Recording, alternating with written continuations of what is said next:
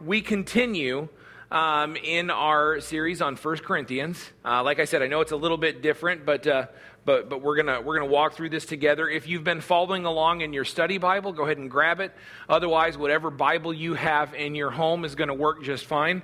But we are in 1 Corinthians chapter 3. We're starting in verse 10, and we're going to finish the chapter. Okay, so 10 through 23, and we'll get through chapter 3 today.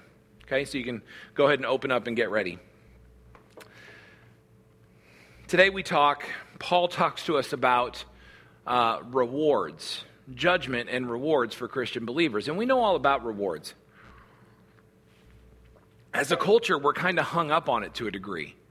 In fact, next Sunday, I'm sure you know this, but next Sunday is the Super Bowl. There have been 32 teams that competed all year. Well, 31 and the Bears. But 32 teams that competed all year. And at the end of the day, there will be 2 teams of those 32 competing next Sunday for the Vince Lombardi Trophy, for the championship, for the reward. Right? 100 players out of about 1,700 will gather to play in Tampa Bay. And at the end of the day, one team will win. And invariably, they will stand on the stage, they'll receive the trophy, and somebody will say, this is why we play the game. This is why we play, for this moment, to win this prize, to win this reward, to win this trophy. This is why we struggled. This is why we strived all year long. This is why we poured ourselves out at practice and in film study and on game days so that we could stand here and we could celebrate this reward. And they'll take it and they'll hold it and they'll cherish it. Rewards matter, right? And here's the deal. It's not just a cultural phenomenon. It's also a Christian phenomenon. Reward should matter to the Christian as well. They mattered to Paul. In fact, they mattered to Paul so much that rewards are part of what drove him. Right? That's why Paul says in Philippians 3, 13 and 14, he says, I focus on this one thing, forgetting the past and looking forward to what lies ahead, I press on to reach the end of the race and receive the heavenly prize for which God, through Christ, is calling us. Paul says, I am so excited about these rewards that Christ is going to give me. It's like all he can do is wait for the day where Jesus will say, well done, good and faithful servant. Paul says, I forget what's behind me, right? I push on to what's ahead. I'm running, but not half-heartedly. I'm running to win this race because I want the prize that Jesus has called me home for. I want the prize that he has for me. Right? And Paul knows this. He's not running so that he can brag. And he's not running against other Christians.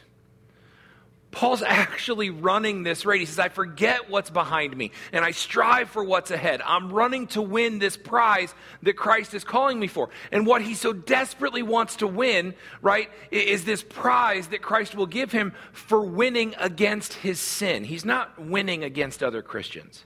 He's not trying to elevate himself past other believers, but he's trying to push past his sin nature, right? That brokenness that's in him, and to conquer that and to win the reward that Christ has called him for. And so he is so grateful for what Christ has done that he just out of love and reverence and awe wants to conquer his sin and receive the reward. And so here's the deal. He is looking graciously ahead. Revelations 22:12, God says this, Christ says this, John records it. Paul is waiting for this moment. Jesus says, look, I'm coming soon.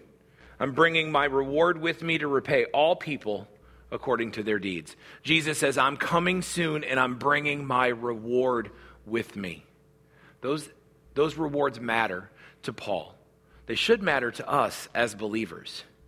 We should be striving. We should be like Paul, forgetting what's behind, running to what's ahead, and striving, right, to win this race, to receive this reward, to hear, well done, good and faithful servant. And it's on this backdrop of rewards for the believer that Paul writes this next section of the letter in 1 Corinthians.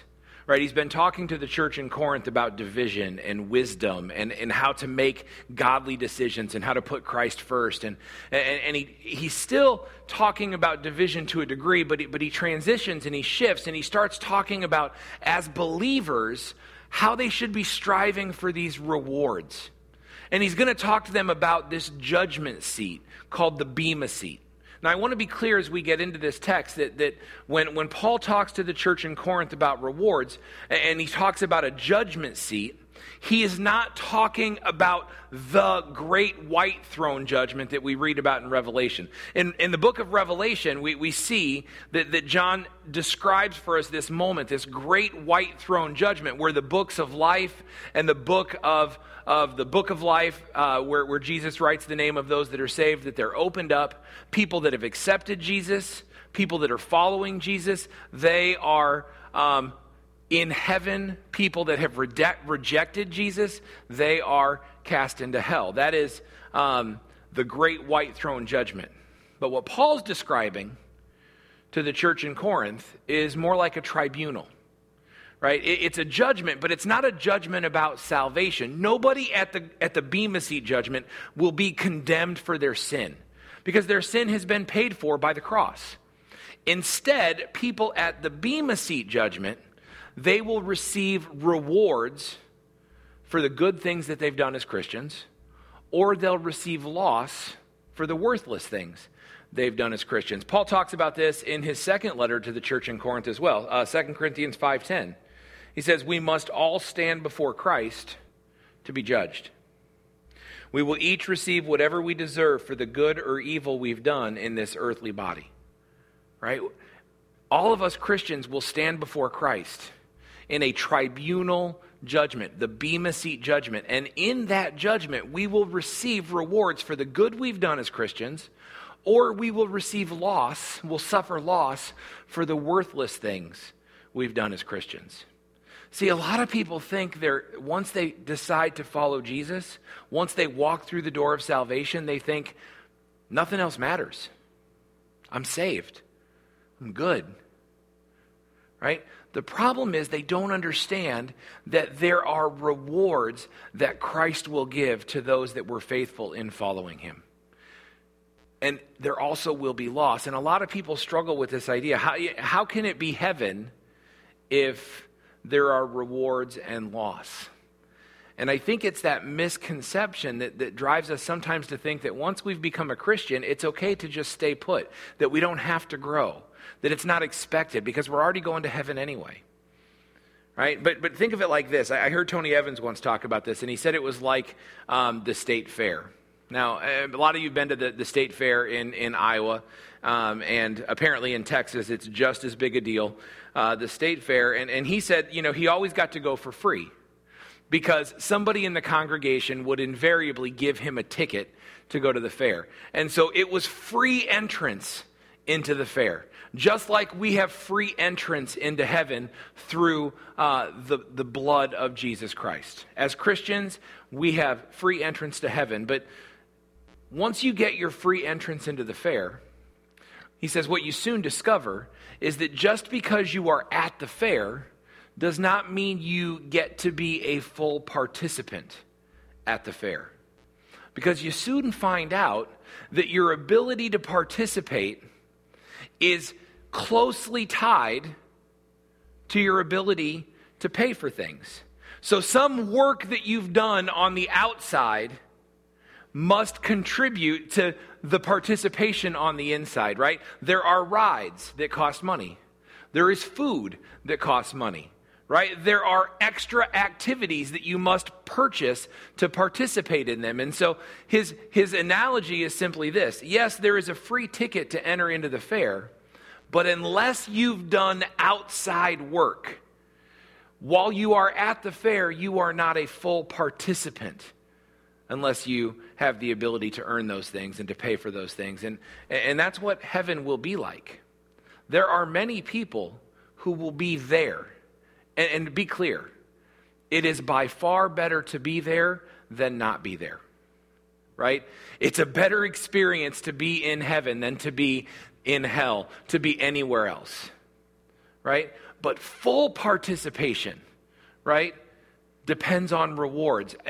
Simply put it this way, the work we do here as Christians matters, right? What you do as a Christian matters. It does not matter for your salvation, right? But it matters for this moment, this Bema Seat judgment, right? And so we're going to track this and we're going to see. So let's jump into 1 Corinthians chapter 3. And Paul talks about this as a building, right? He says what you build as a Christian matters and it will be judged.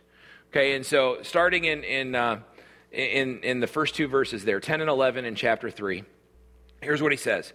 According to the grace of God given to me, like a skilled master builder, I laid a foundation, and someone else is building upon it. Let each one take care how he builds upon it, for no one can lay a foundation other than that which is laid, which is Jesus Christ. So he's going to start talking about how we as Christians are builders of the kingdom, and what we do matters, and we're building, and he's going to go into that. But he starts by saying this, hey, let's be clear, there is a foundation. He says, as a master builder, I, the other apostles, we have laid that foundation, right? And he's not bragging, right? But he says very clearly, we have laid that foundation by the grace of God. And that foundation is very clearly Jesus Christ, right? In fact, he says this, he says, no one can lay a foundation other than that which is laid, which is Christ Jesus, right? Like no one is allowed to lay a foundation that's different. There is only one foundation that Christians can build on. The only thing Christians can build on is Jesus Christ crucified, dead, buried, risen, resurrected, and in heaven. That is the foundation that we have as Christians to build on. You know, there are a lot of churches, and there are a lot of individuals, there are a lot of people throughout history who have tried to build on a different foundation. Secularism, right? Pop psychology, self-improvement, even some things that are a little bit more religious, like tradition. Decisions that church leaders made a long time ago. People will build entire religions and denominations and things on those decisions. And ultimately, what Paul says is those things are going to fail. Those things will fail because they're built on a foundation different than Jesus Christ. But there's one foundation. And every Christian that intends to build must do so on Jesus Christ. Nothing else. This is why sometimes we struggle with treating extra biblical things, even if they're things that church leaders taught centuries ago. Good church leaders taught these things centuries ago. But if we can't clearly discern them in Scripture, right? Clearly discern them in Scripture, then we have to wonder, are we building on the foundation of traditions of men? Or are we building on the foundation of Jesus Christ? Right? This is why we push back clearly as a body against things like salvation through baptism, salvation through confirmation, salvation through communion. Right? We push back hard on those. Those are foundations that are different than Jesus Christ crucified, dead, buried, resurrected, conquering. We build on the foundation of Jesus Christ. And as I read Scripture, right, I have to build on the foundation of this, not on the teachings and traditions of men.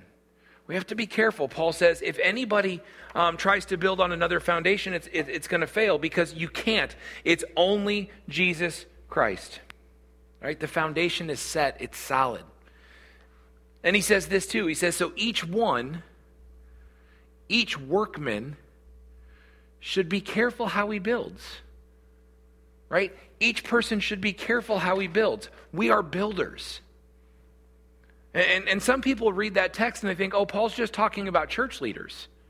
Right? He says, I laid this foundation, so other people have to be careful not to change the foundation, just to build on Jesus. So they think, oh, well, that's for church leaders. They have to be careful. But no, he says, if any man, any woman, any individual builds on this, then that person should be careful. And here's the deal. As Christians, we know that we are building on that foundation. There is no such thing as a Christian who is not a builder. There is no such thing as a Christian that's not a builder. We'll never find that in Scripture. We see, look, in 2 Corinthians, here's what Paul says. God has given us the task of reconciling people to himself. For God was in Christ, reconciling the world to himself, no longer counting people's sins against them. He gave us this wonderful message of reconciliation. So we are Christ's ambassadors. God is making his appeal through us. We speak for Christ when we say, come back to God. We have work to do as Christians. We are builders. If you are somebody who has walked through the door of salvation, you have been born again, you have been made new in Christ, then you are a builder of the kingdom. Whether it's a job you applied for or not doesn't matter. Whether you are a church leader standing on a stage or not doesn't matter. The reality is you are a builder because you are a Christian. And as a Christian, as a new creation, as somebody made new in the Holy Spirit, you have been given a job. You are an ambassador. You are an agent of reconciliation. You speak for God when you tell people, hey, come back. God has made Jesus Christ your Savior so that you do not have to pay the penalty for your sin, but that instead he paid it on the cross. You are an agent of reconciliation. This is a job you have. We are all builders of the kingdom. And listen to me. What Paul's saying here, he's saying, when you build, you better build carefully because the foundation is set. Right? The foundation is set and you better build carefully. Nobody gets to be careless. As a Christian, you don't have the luxury of being careless with the gospel. That's why Paul says in Colossians, whatever you do or say, do it as a representative of the Lord Jesus. Give thanks to him through God the Father. Whatever you do or say, do it as a representative of the Lord Jesus Christ. Right? Because you don't get to be flippant with the gospel. And your Christianity is not a Sunday morning thing. It's not a Sunday morning thing. Some of you are like, yeah, I'll be really careful when I go to church. But you are always building. You are an agent of reconciliation. You've been given a job to do. You are a builder of the kingdom. Right? And you never get to be flippant with that job. You never get to punch out.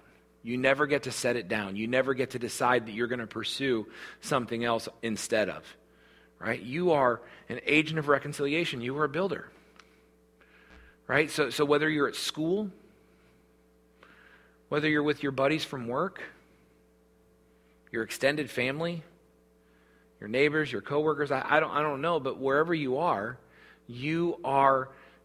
working, you're building for the kingdom. Some people build intentionally, and that's awesome. Some people build out of neglect, but they're still building. The difference is something that is built with purpose and something that's shoddy and thrown together. That's the metaphor Paul's using. He's saying, you are a builder, so be careful to build well. Right? Because if you're not intentional, if you don't have the attitude that whatever I do it as if to the Lord, then you're building haphazardly, and it won't stand up. See, remember, this is happening at the Bema Seat judgment. He says there's a foundation, right? The foundation is Jesus Christ. That is safe, it's secure, it is solid, it will never crack, it will never falter, it will never sink. It's a foundation that is sure. Your job is to build on that foundation. And he says this, he says, be careful. This next chunk in verse 12, he says, be careful the materials you use. As a builder, you have to choose well your materials. He says, if anyone builds on the foundation with gold, silver, precious stones, wood, hay, or straw, Each one's work will become manifest, for the day will disclose it, because it will be revealed by fire, and the fire will test what sort of work each one has done. There's a couple things there let's break apart. The first thing he says is simply this, that there is going to be a moment, right, where you will have to decide how to build. You are a builder. Remember, that's not an option. As long as you are alive, you are a builder of the kingdom. The foundation is set. You are saved, which makes you a builder. And he says, some of you will use gold, silver, and precious stones. Think about that. Gold, silver, precious stones. These are valuable. They're beautiful. They persevere, right? They're pure. They hold up. They cost time and attention and resources. And he says, but some of you will use wood, hay, and straw. I mean, wood, hay, and straw, and those are passing. They're cheap. They're temporary, right? They're easy to get. They might even be ugly. He says, be careful how you build. Some of you will use the good stuff. Some of you will use the cheap stuff. I want to be careful here because this is where people get confused. The kind of building materials that you use, remember, this is a metaphor. It's not literal. So Paul's not saying, well, if you can't afford gold, you're out of luck. Right? This is a metaphor. It has nothing to do with value that you possess. It has to do with what you're willing to pour out for God. Some people think this is about spiritual gifts. Well, if you have the spiritual gift of preaching and teaching, then that's gold. If you have the spiritual gift of serving behind the scenes, like Scott and Malia are doing this morning, then that's more like wood or hay. It's just not as valuable. But that's not at all what Paul's saying here. That's not at all what the Bema Seat judgment will be about. It's not about the spiritual gift that you've been given. It's not about the value of things that you have. Right? Because everything we have is given by God. The gift to preach and teach is given by God. The gift to serve is given by God. The gift of humility is given by God. All of these things are given by God. Right? What it means is, right, that from what God has given me, what I pour out will either be gold or it will be hay. It'll be silver or it will be wood, or it'll be precious stones, or it'll be straw. With what God's given me, what do I give him back? That's what we'll be judged on, right? Because God has blessed each and every one of us in his own way. Think about this. So for me as a pastor, right, I will not be judged at the Bema Seat. Oh, thank goodness, at the Bema Seat judgment. I will not be judged on whether or not I am as good a pastor, as good of a preacher as some other preachers. Because listen, there are some great preachers out there. I will not be judged on whether or not I am as good of a scholar as other people, because there are people that are so much better at scholarly research than I am. Right? I will not be judged on whether I can be witty and clever in delivering a sermon the way somebody else is witty and clever in delivering a sermon, right? I won't be judged on that, and I thank God for it, right? Because that would be judging me against them. That's not what God intends to do. God intends to judge me with what he's given me. So for me, I will be judged on whether or not I was intentional with my sermon preparation. Did I spend the time? Was it prayerfully considered? Did I, to the best of my own ability, not somebody else's ability, but did I, to the best of my own ability, dig in and study and work hard? Did I strive to make it understandable? Did I strive to figure out how to present it in a way that it would connect to the congregation? That's what I'll be judged on. Not what somebody else does, but what I did with what God gave me. It's the same with giving. Think about it with giving, right? You're not going to be judged by the amount that you give. God says, I want you to be generous with what I've given you, right? So somebody else may be in a position to give significantly more than I can. God won't judge me against that. Because those are resources he gave them. What he will judge me on are how generous am I with the resources he gave me. All I can do is respond appropriately in worship with what he's given me. And if I respond well, I'm building with gold, silver, and precious stones. If I respond poorly, then I'm building with wood, hay, straw, stubble, and it won't last. There's 3 ways that we can make sure we're building well. I want you to really get this, right? Because some people will ask, well, Matt, I think I'm building well. How do I know for sure? Well, there's just 3 simple things that you can always use to check yourself. Are you building with good materials? And the first is your motives. Listen, why you do something matters as much, if not more, than what you do. Right? Do you serve God out of compulsion? That's wood. Or do you serve God out of a heart to see him glorified? That's gold. Do you sing a solo at church because you want people to tell you how good you are at singing and you want them to praise you? That's hay. Right? Or do you sing because you so desperately want to glorify God with the gift that he gave you? And that's silver. Like there's this thing where our motives matter. Why are we doing what we do? Right? Are we doing it begrudgingly or complaining? Man, that's straw. Or are you doing it with a heart of such gratitude for what God has done for you? And that is precious stones, and that will last.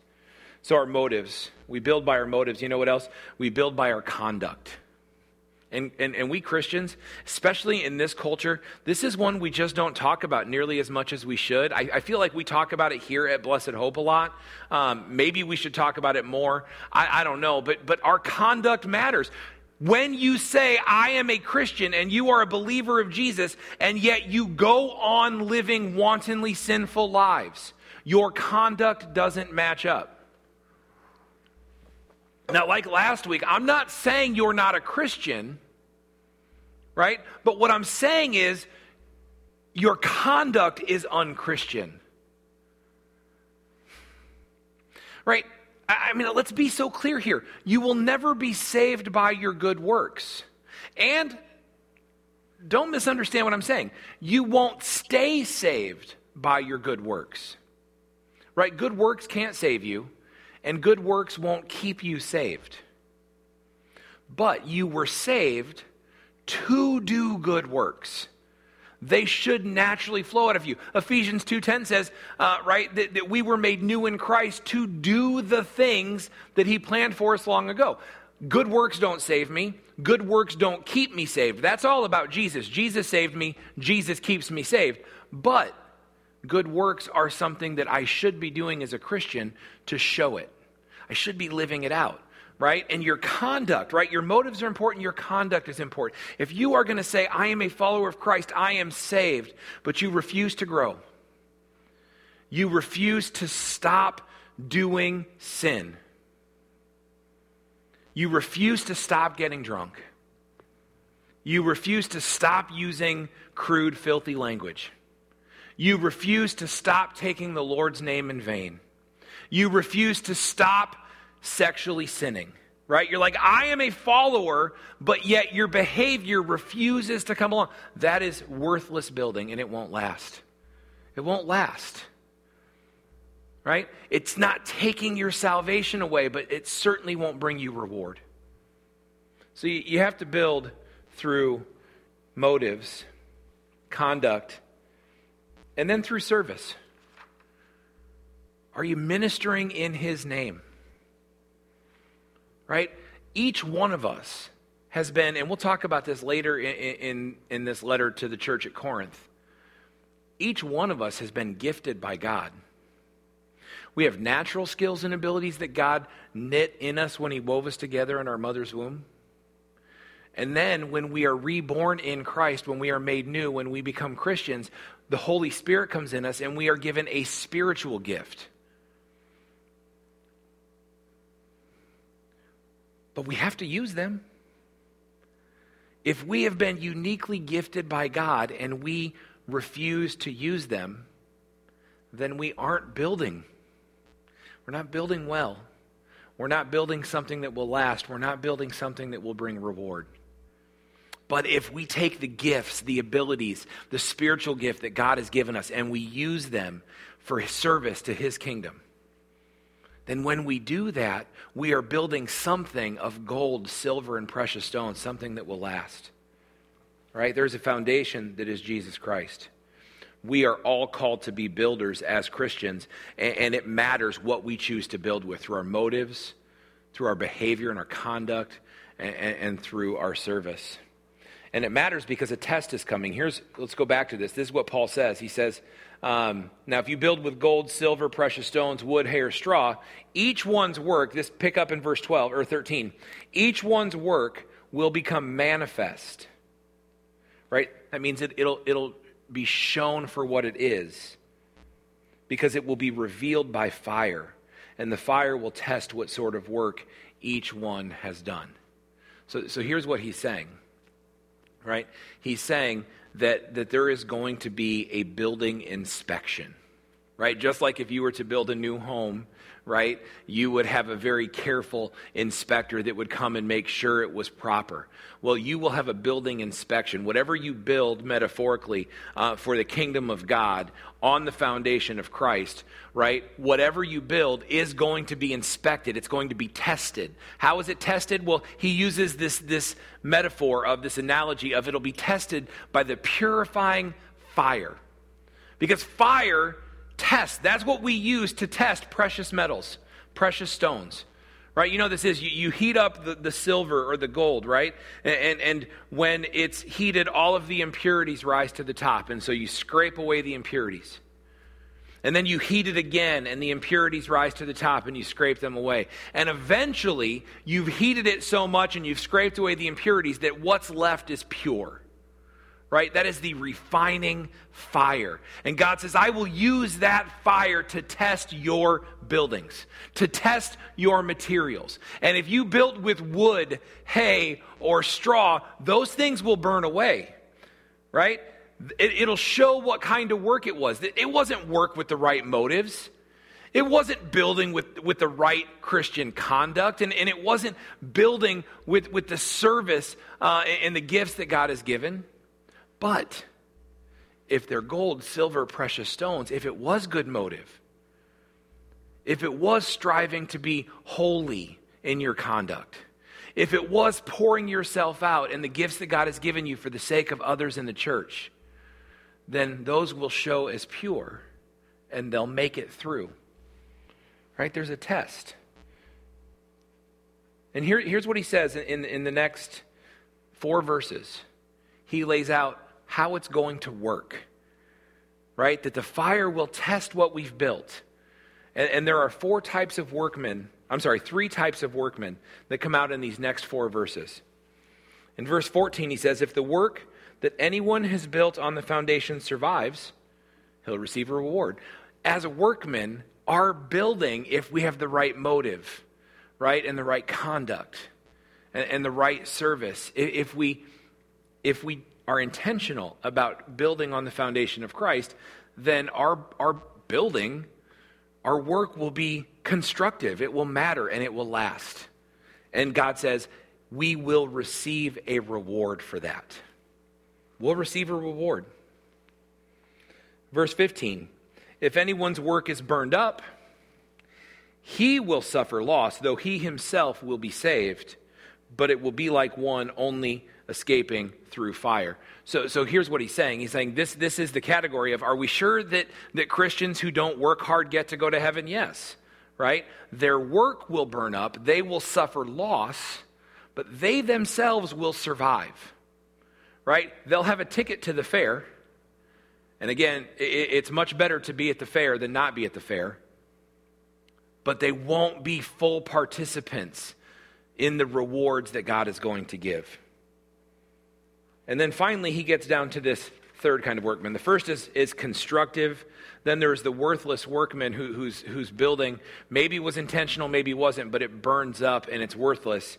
And then he talks about this 3rd kind that is altogether different. This is the kind of workman that isn't actually building on the right foundation, and they will be destroyed. Here's what he says in verses 16 and 17. Do you not know that you are God's temple and that God's Spirit dwells in you? If anyone destroys God's temple, God will destroy him. For God's temple is holy, and you are that temple. So he's describing this third type of workman, this one doomed for destruction, that is destroying, right? Not building, but destroying. How are they destroying? Well, they're building on the wrong foundation, first of all. Jesus says in Matthew, anyone that hears my words and builds on them is like building on a foundation. Anyone who hears my words and doesn't, it's like they're building on sand, and it will waste away and be destroyed, right? And I think what Paul's telling us here is that there are some people, even in and amongst us, who do not belong to the family of God. Right? Now, I want to be clear about this. It's not saying that they don't belong like, oh, you don't belong here, get out. It's saying they don't belong because they haven't walked through the door of salvation. Now, sometimes those folks might think they have. They might think they're on good terms with Jesus. Sometimes they know they haven't, and they're what we would call wolves in sheep's clothing, right? Sometimes they're purposely destructive. Sometimes the whole purpose for somebody like that being in a body of Christ is to cause problems and to teach false things and to try to pull people away. Luckily, I don't think that happens here at Blessed Hope too often. Doesn't mean it hasn't, doesn't mean it won't. I think for us, what we more have to deal with is people who think they've walked through the door of salvation because they've been involved in tradition, because they've attended, or because they've grown up in, because they've gone through some rituals, but they haven't yet submitted and surrendered to Jesus Christ. They haven't personally surrendered to him, and therefore they haven't been born again. I've talked to a lot of people. It's not uncommon for me to talk to people who will tell me stories about how they grew up in church, and they always thought they were good. But it wasn't until later that they realized that, no, they weren't good. They still needed to be saved. They still needed to surrender to Jesus for their salvation. We've heard many testimonies from here at the church. I think the latest one we heard was from Dave Davis, who was a good guy, went to church all his life, but it wasn't until he was an adult that he decided that he understood and he needed salvation, and he chose Jesus Christ and was born again and saved. And so I think Paul's saying, look, if you're building on a different foundation, man, destruction is what's waiting for you. You won't have your building burned up, but yet still escape the flames, but you will be destroyed. Because you're not born again. It's a nice reminder for us. I don't want anybody here as a believer to question your salvation. If you have made the decision to follow Jesus, you are born again. But if you're not sure that you've made that decision, then don't fool yourself, don't kid yourself. It's time for surrender. It's time to follow. It's too much at stake to be wrong about that. And then for the last chunk of this, Paul circles back, right? He circles back to a common topic in these first 3 chapters of this letter, right? He talks about, look, as Christians, there is this foundation of Jesus. We all build on this foundation of Jesus, right? Some of us, if we have good motives, good conduct, and good service, we are building with things that last, that will get us a reward. Some of us, we are not being intentional. Our motives are wrong. Our hearts are askew. Our conduct is unchristian, right? And we're not serving. And so we'll be building with things that will be worthless, and we'll suffer loss. He says, but here's the key. Verses 18 through 20. He says, you've got to have godly wisdom to see it well. Let no one deceive himself. If anyone among you thinks that he's wise in this age, let him become a fool that he may become wise. For the wisdom of this world is folly with God. For it is written, he catches the wise in their craftiness. And again, the Lord knows the thoughts of the wise, and they are futile. Like this is the point he's been making about wisdom. He's like, so I'm asking you to build, right? And I'm asking you to build with good materials that will last, that will pass the test, that will bring you a reward. But don't get caught up thinking that you need to build like the rest of the world builds. That's foolish. That won't work. Right? He says what you build with, right, is self-sacrifice. What you build with is other-centeredness. What you build with is ridiculous generosity. What you build with is not being stoic and putting your best foot forward, but being vulnerable, right? And sharing your struggles, being there for people, putting yourself out there, doing what God has asked you to do. He says, don't get stuck trying to build with worldly wisdom. It will not work, right? But instead, build with godly wisdom. And then he finishes this chunk in these next 3 verses. So let no one boast in men, for all things are yours, whether Paul or Apollos or Cephas or the world or life or death or the present or the future, all are yours. You are Christ and Christ is God. He's like, you know what? Let's put this to rest once and for all. You want to build well? Then stop worrying about what you have and what you don't have. Stop worrying about if it's Paul or if it's Peter or if it's Apollos. Stop worrying about that. Stop worrying about what you have and don't have. Stop worrying about what gifts you've received and what gifts you haven't received. He says, just quit. Right? Because don't you know that everything is yours through Christ? And you belong to Christ. Christ belongs to God. Here's basically what he's saying. He's saying, stop worrying about worldly wisdom. Stop worrying about all of that. Build well. And you've got everything you need. It's all yours.